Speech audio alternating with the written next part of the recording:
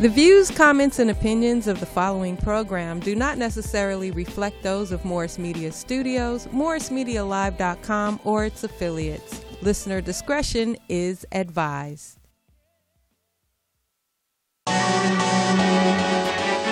Sometimes you just gotta make it happen. Gonna make it happen. Gonna make it happen. Just make it happen. Just make it happen.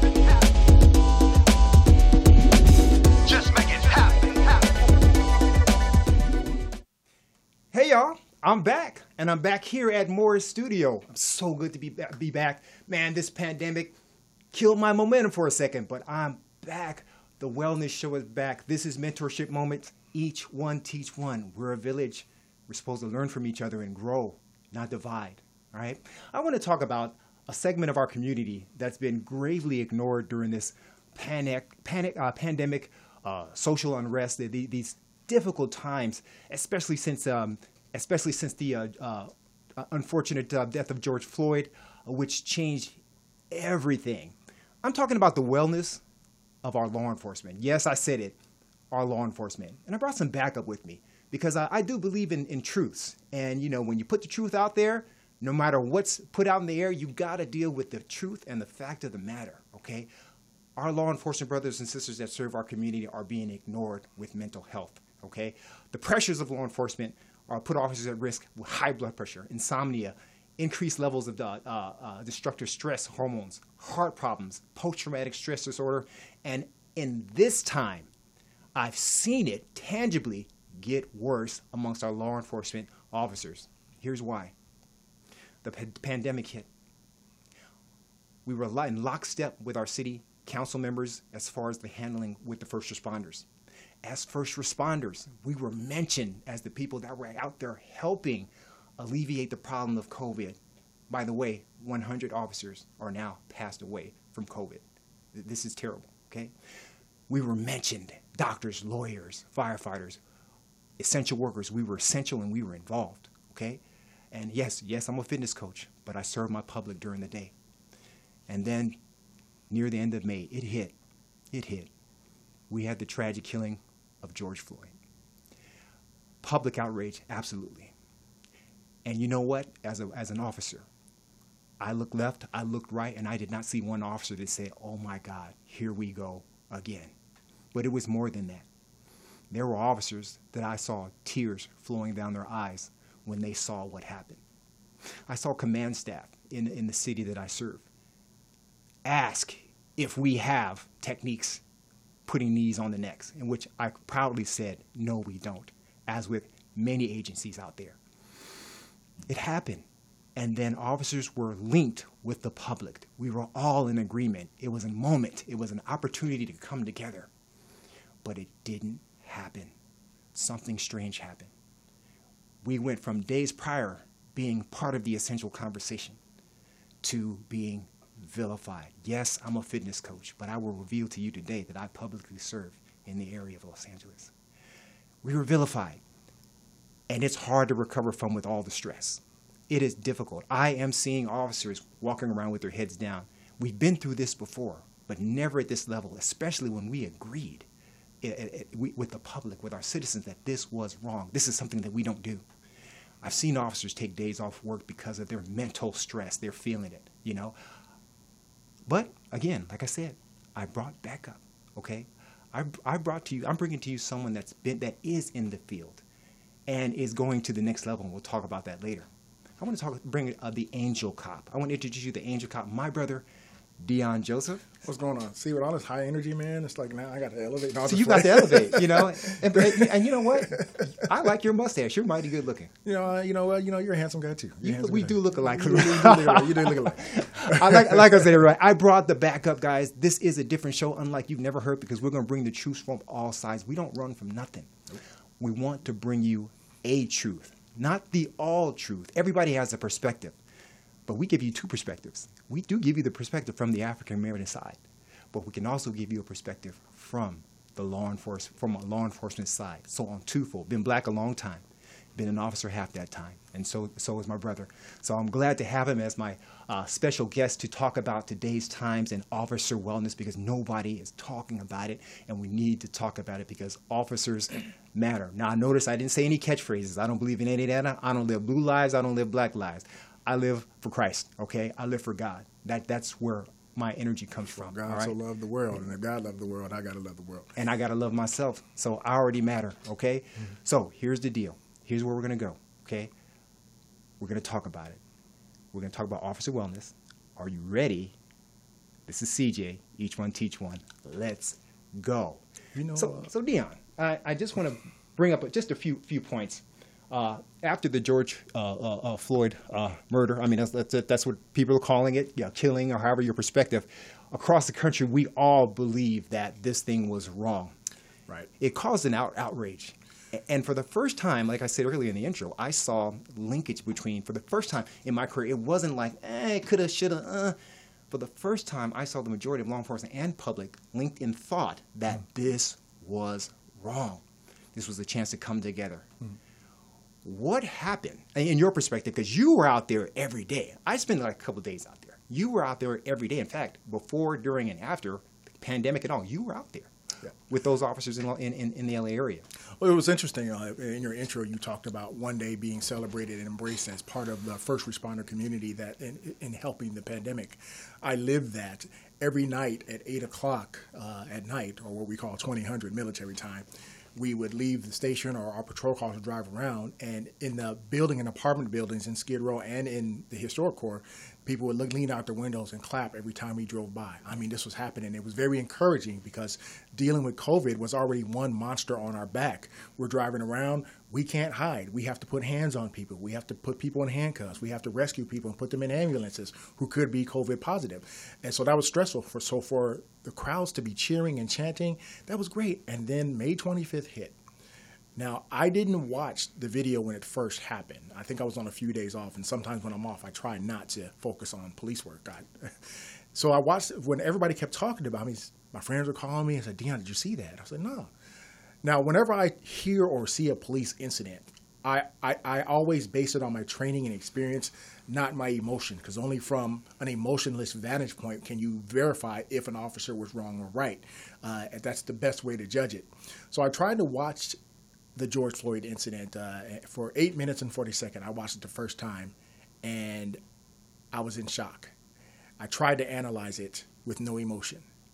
And the second time I watched it, literally tears flowed down my eyes watching this man pass away at the hands of Derek Chauvin. How about other officers around you? We're talking about white officers, black officers, Hispanic officers in your area that you work. How were there?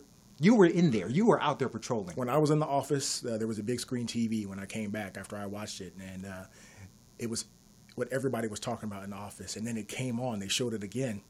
And black officers, white officers, Asian officers. I have a very multicultural unit that I work with. We're all looking at this, and everybody's just shaking their head like, oh, my God, what is that officer doing? I've been working police work for 25 years of my career. I've reported misconduct. I've reported brutality, and I did it without losing a drop of sleep. I've never seen anything like that, whether people believe that was a cause of death or not. I've never seen the level of cruelty to be sitting on a man's neck and then to have him pass away right underneath your knee and still not get him. The level of cruelty there was jarring. It was upsetting. And we were all, from that day right there, one of my fellow officers said, "Here we go," just like you said. He said, another one said, "It's over." And the others were like, it was horrific, and we knew that it was going to be bad. And then we had to go out there, and the protests and the riots too, because there were peaceful protesters. We acknowledge that. But there were also people there with other interests who were there to destroy, and the hate that we received from people who weren't even from our town. At points you didn't know, you mentioned PTSD. You never knew who your enemy was because everybody was wearing a mask, and everybody from all walks of life, or whether they're white, black, or giving you the finger, throwing something at you, you never knew who your enemy was. And I was there for 12 days straight. I remember it. And I didn't see my family. I lost weight. I didn't sleep for literally about 10 of those days. And the crazy thing and the reason why is, I'm thinking about the Floyd family and how tragic that was. My heart just broke. And on top of that, going out and just dealing with more hate for something that I had nothing to do with. Now, clarify that when you say you had nothing to do, because there's this perception that, and I'm not being funny, we're on social media all the time, fighting the battle on social media. Right. There are people that think that every police agency works at the same academy in some bubble with the same policies, and we kick butt, and that's what we do. Go from that angle. Well, I always tell people police officers are a microcosm of society. I think we all can agree that in the United States of America, the majority of individuals, whether they're black, white, gay, straight, Christian, Jew, Muslim, are decent people. And if you don't believe that, please get off social media tonight and go say hi to your neighbor. Okay, but we also can agree that there is a negative exception of American society, a very small percentage, but when they engage in their foolery, or so to speak, or their dangerous acts that affect everybody, they're the ones that get the press, they're the ones that gets the looks, they're the ones that gets the likes and a million views on, and it paints the picture that the world is a rolling dumpster fire in a dry forest. Where do police officers recruit from? They recruit from the American public. And I can assure you that working 25 years that the vast majority of officers I work with were decent, hard-working, middle-class working people. But there is a negative exception that exists, and when they rear their ugly head, it affects us, and I understand why, because we hold people's lives and freedoms in their hands. So I don't knock the extra scrutiny at all. I think it's necessary. What I don't understand is other professions where people have their other people's lives in their hands. Doctors, teachers. Look, in 1 year, doctors killed 250,000 people from malpractice, accidents, and misdiagnosis, and most of those were people of color. But nobody's saying defund doctors, and nobody stopped going to the doctor when your stomach's hurting or you got a headache. You still go. Teachers are incredible human beings. The vast majority of them are decent human beings. But every time it seems like every week we turn on the TV and there's a teacher who slept with her 17-year-old student, or a teacher who slept with 28 first graders, or another teacher who fed his bodily excrements to his third grade students. Every week we're seeing that, but nobody's saying defund teachers. And so what I feel like, every movement needs a villain. And I feel like today's movement, the villain needed is law enforcement. But what it's doing is you're not only hurting the vast majority of decent human beings who are going out there putting it all on the line for you, they really are. In the end, you're also hurting the community, because it's a scary time to be a police officer right now. One wrong move and that's it. So I like to steal a phrase from Dr. Nelson, but I can't say it because of the expletive, and I want to try to keep my show clean. But we're in the doo-doo, right? We're in the doo-doo. So we're officers out there in the madness. And pre-pandemic, pre-riot, or pre-protest or civil unrest, whatever you want to call it, we were heroes. We were involved in the first responder conversation.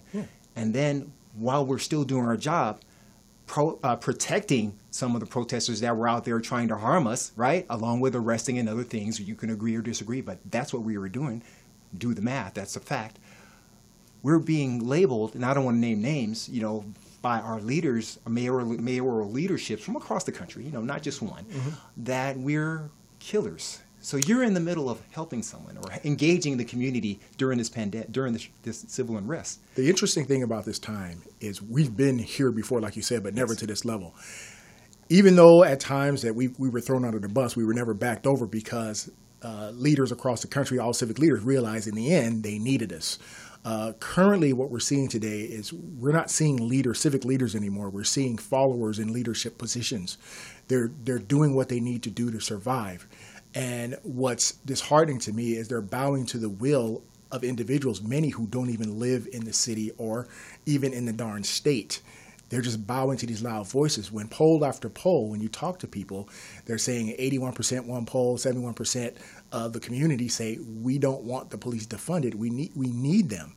But you're not listening to them. You're listening to these loud voices who are, in the end, going to put the very people they claim they're trying to help, they're actually going to be put in danger. I remember when they were already at the beginning of them talking about defunding. Remember Atlanta PD? You remember that incident? Yes. And those officers say, "Oh, we're going to walk off the job." I was one of the first ones to say, "Don't do it. Please don't do it. Your job." Now, I was in Skid Row, and 3 people, all African American. One came out of a tent, one came out of a hotel, and one was a parolee. He said, "Joseph, you guys going to walk off the job?" I said, "No, I ain't leaving you in there." Like, whoo, thank God, because it's crazy when you guys aren't here. So it's almost like cities are cutting off their right arm. Law enforcement is the right arm of any city. And if it's used right, it can make people's lives better. It can improve quality of life. It can make things safer. I want to bring up some points as to why officers may be suffering from this form, and I'm going to say it because you don't say the D word when you're a law enforcement officer because they'll think you crazy, and So we veer from saying it. But since I'm a motivational coach today, it's depression. All right. So while you're out there doing your job, there's somebody or an activist or some rap superstar coming up with these grandiose ideas on how to solve this narrative of a police problem. Mm-hmm. And you're out there doing your job because the same people that are calling you killers or degrading you are telling you still got to get out there and do your job.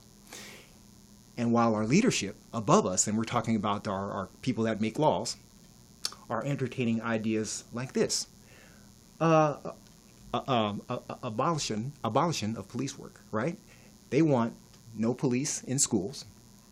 Now, while you're out, picture yourself out there doing your job and you're hearing this day to day, this is what's being threatened. They don't want you at parks. They don't want you at prisons. During evictions, when you need the police the most. Dealing with the homelessness, which is your specialty, Mr. Angel Cop. Public transportation, car accidents, DUIs, and traffic violations, neighborhood gatherings, mental health crisis, not mental health incident, mental health crisis. And any space involving children. So I'm out there doing my job, and I'm being labeled as if I'm no better than a child molester, and the people around me that I've been working with for 25 years. How does that make an officer feel? We want to talk about, because we're going to build up, because I think there's hope.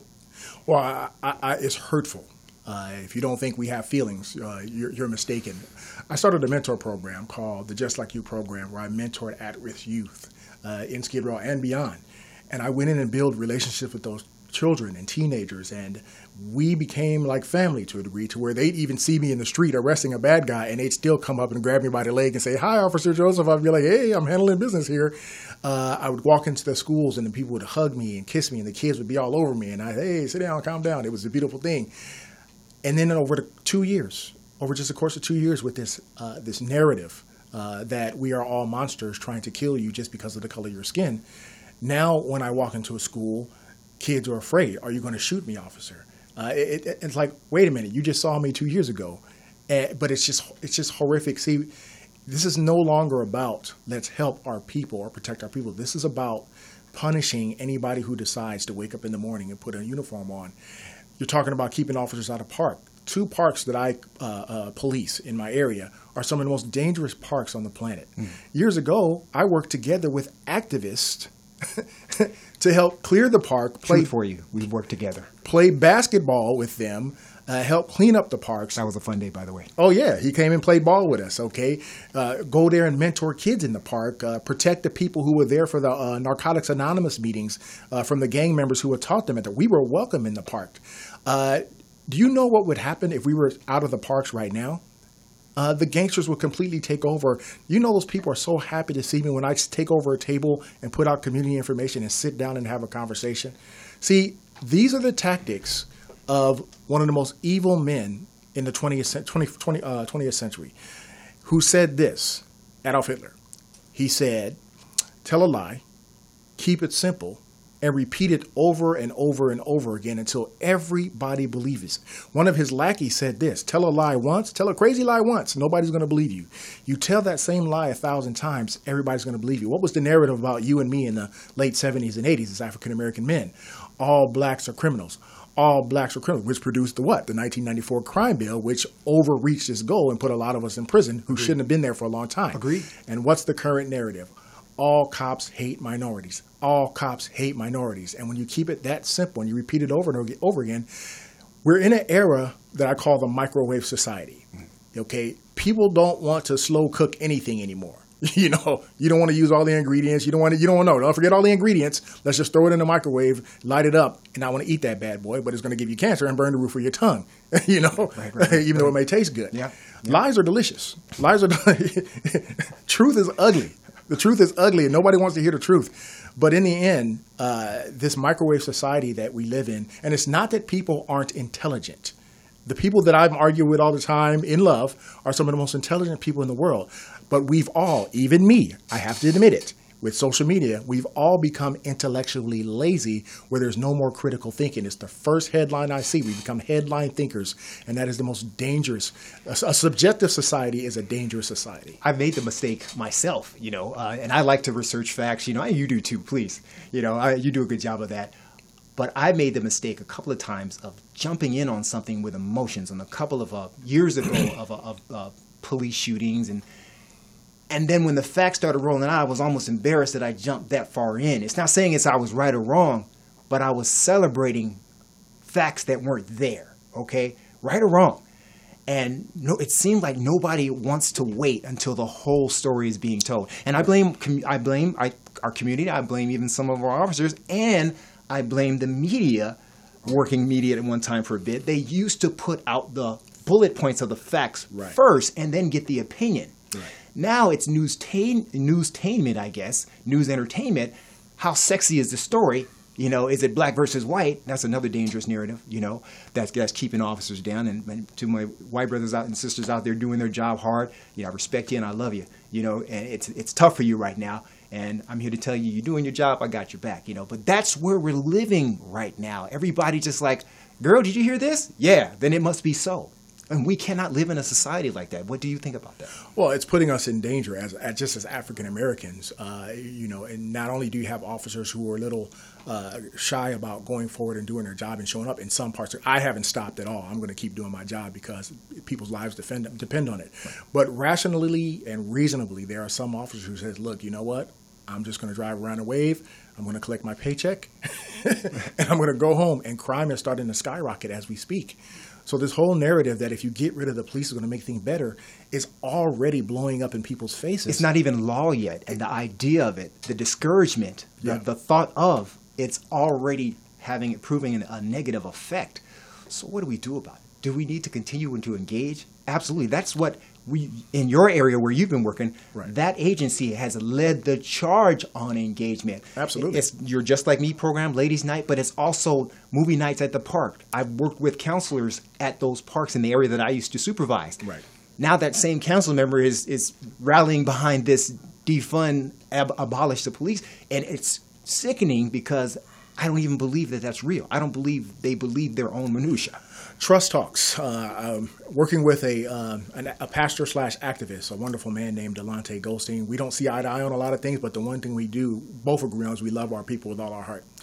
And in where I work, we had a police shooting that, of course, the activists got there and spun it out of control. The media, they did the whole black-white narrative and wasn't an officer there white. They did the whole dance. And they tried to turn it into the next Ferguson. Because of the relationships that I had established prior, that didn't happen because that pastor said, Dion, you can't run from this. And I walked into it. I didn't run away.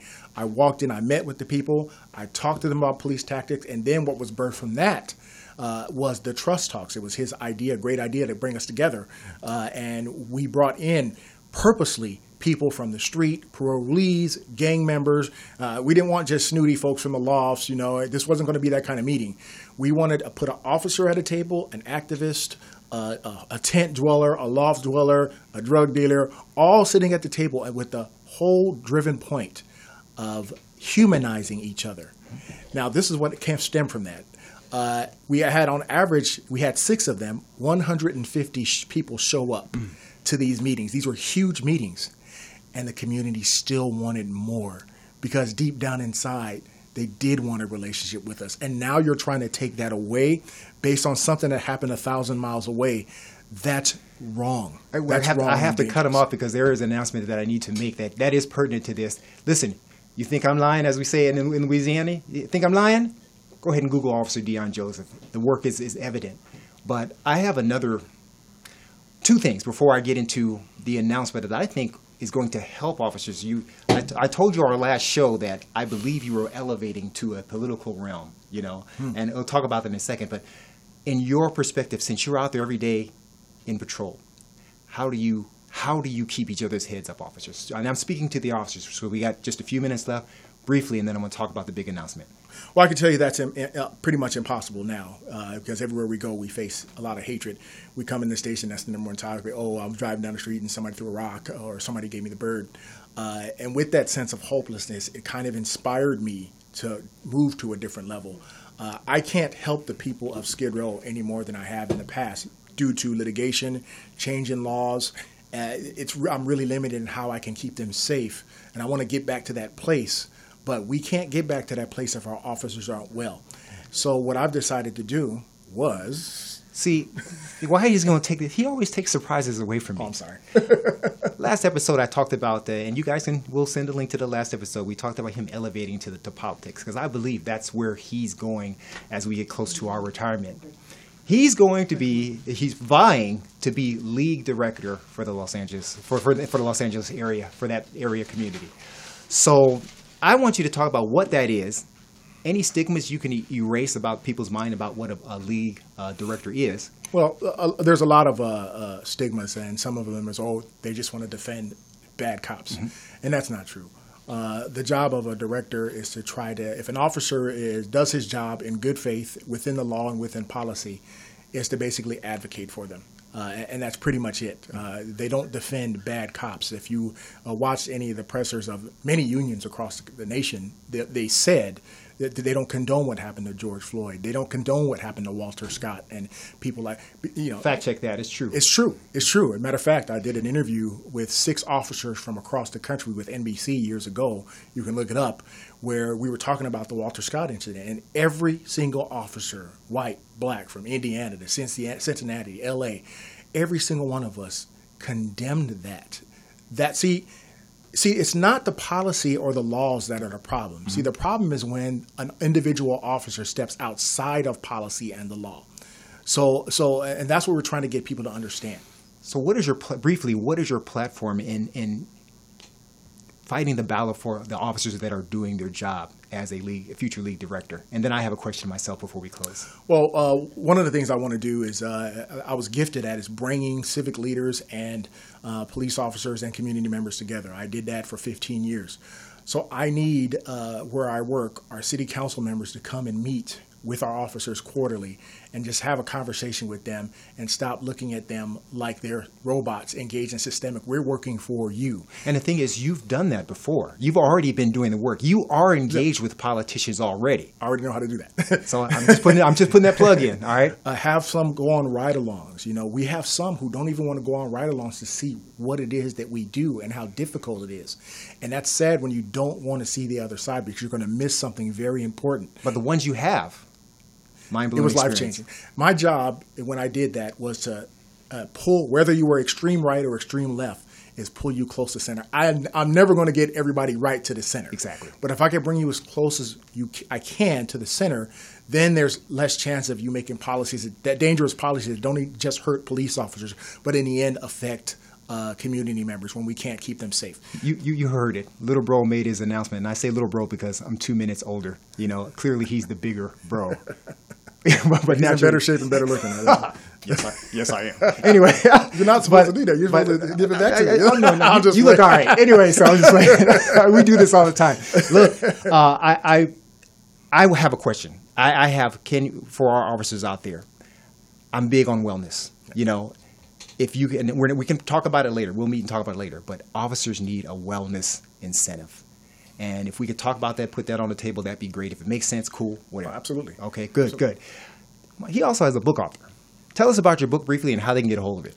I wrote a book a couple years ago called Stepping Across the Line. It's still out, and by the grace of God, a lot of people have picked it up. And I wanted to humanize 3 groups. I wanted to humanize police officers that police the homeless.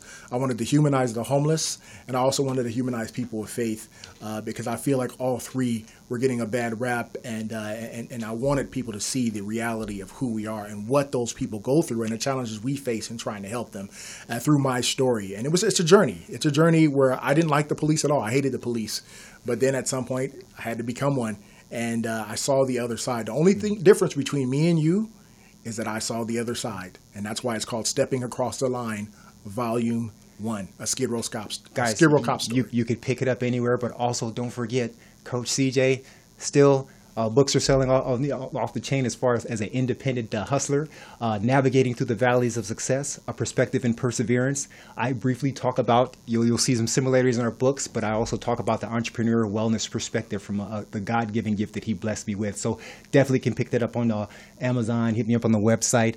Guys, if you want to know more and engage with us, you can hit me up at cj.functional@gmail.com. You can go to my website, cleonjoseph.com or CJFF Publishing. Dion, I know you do public speaking. Where can people reach you at? You can reach me at www.dionjoseph.org, or you can hit me up on my Officer Joseph fan page, Officer Dion Joseph. You can hit me up at Instagram, Officer Dion Joseph, all squeezed together, or just Dion Joseph Facebook. That's just me just being me. I told you guys I'm going to continue to bring you the heat. In 2 weeks, we'll have another guest. I want to attack all forms of wellness. Yes, I'm a fitness coach, but I should attack all forms. So we want to deal with human trafficking because that's an ignored issue. And we want to talk about your health. So more to come, but it needs your support. So if you like us, give us feedback. Hit us via email. You can hit me up on Facebook at Cleon CJ Joseph. Whatever feedback, we love it because we want to grow. No subject can be untouched when it comes to wellness. Each one teach one. We are the village. God bless you. Thank you for the comeback show. Thank you, Dion. Oh, no problem, man. Thank you. Gonna make it happen.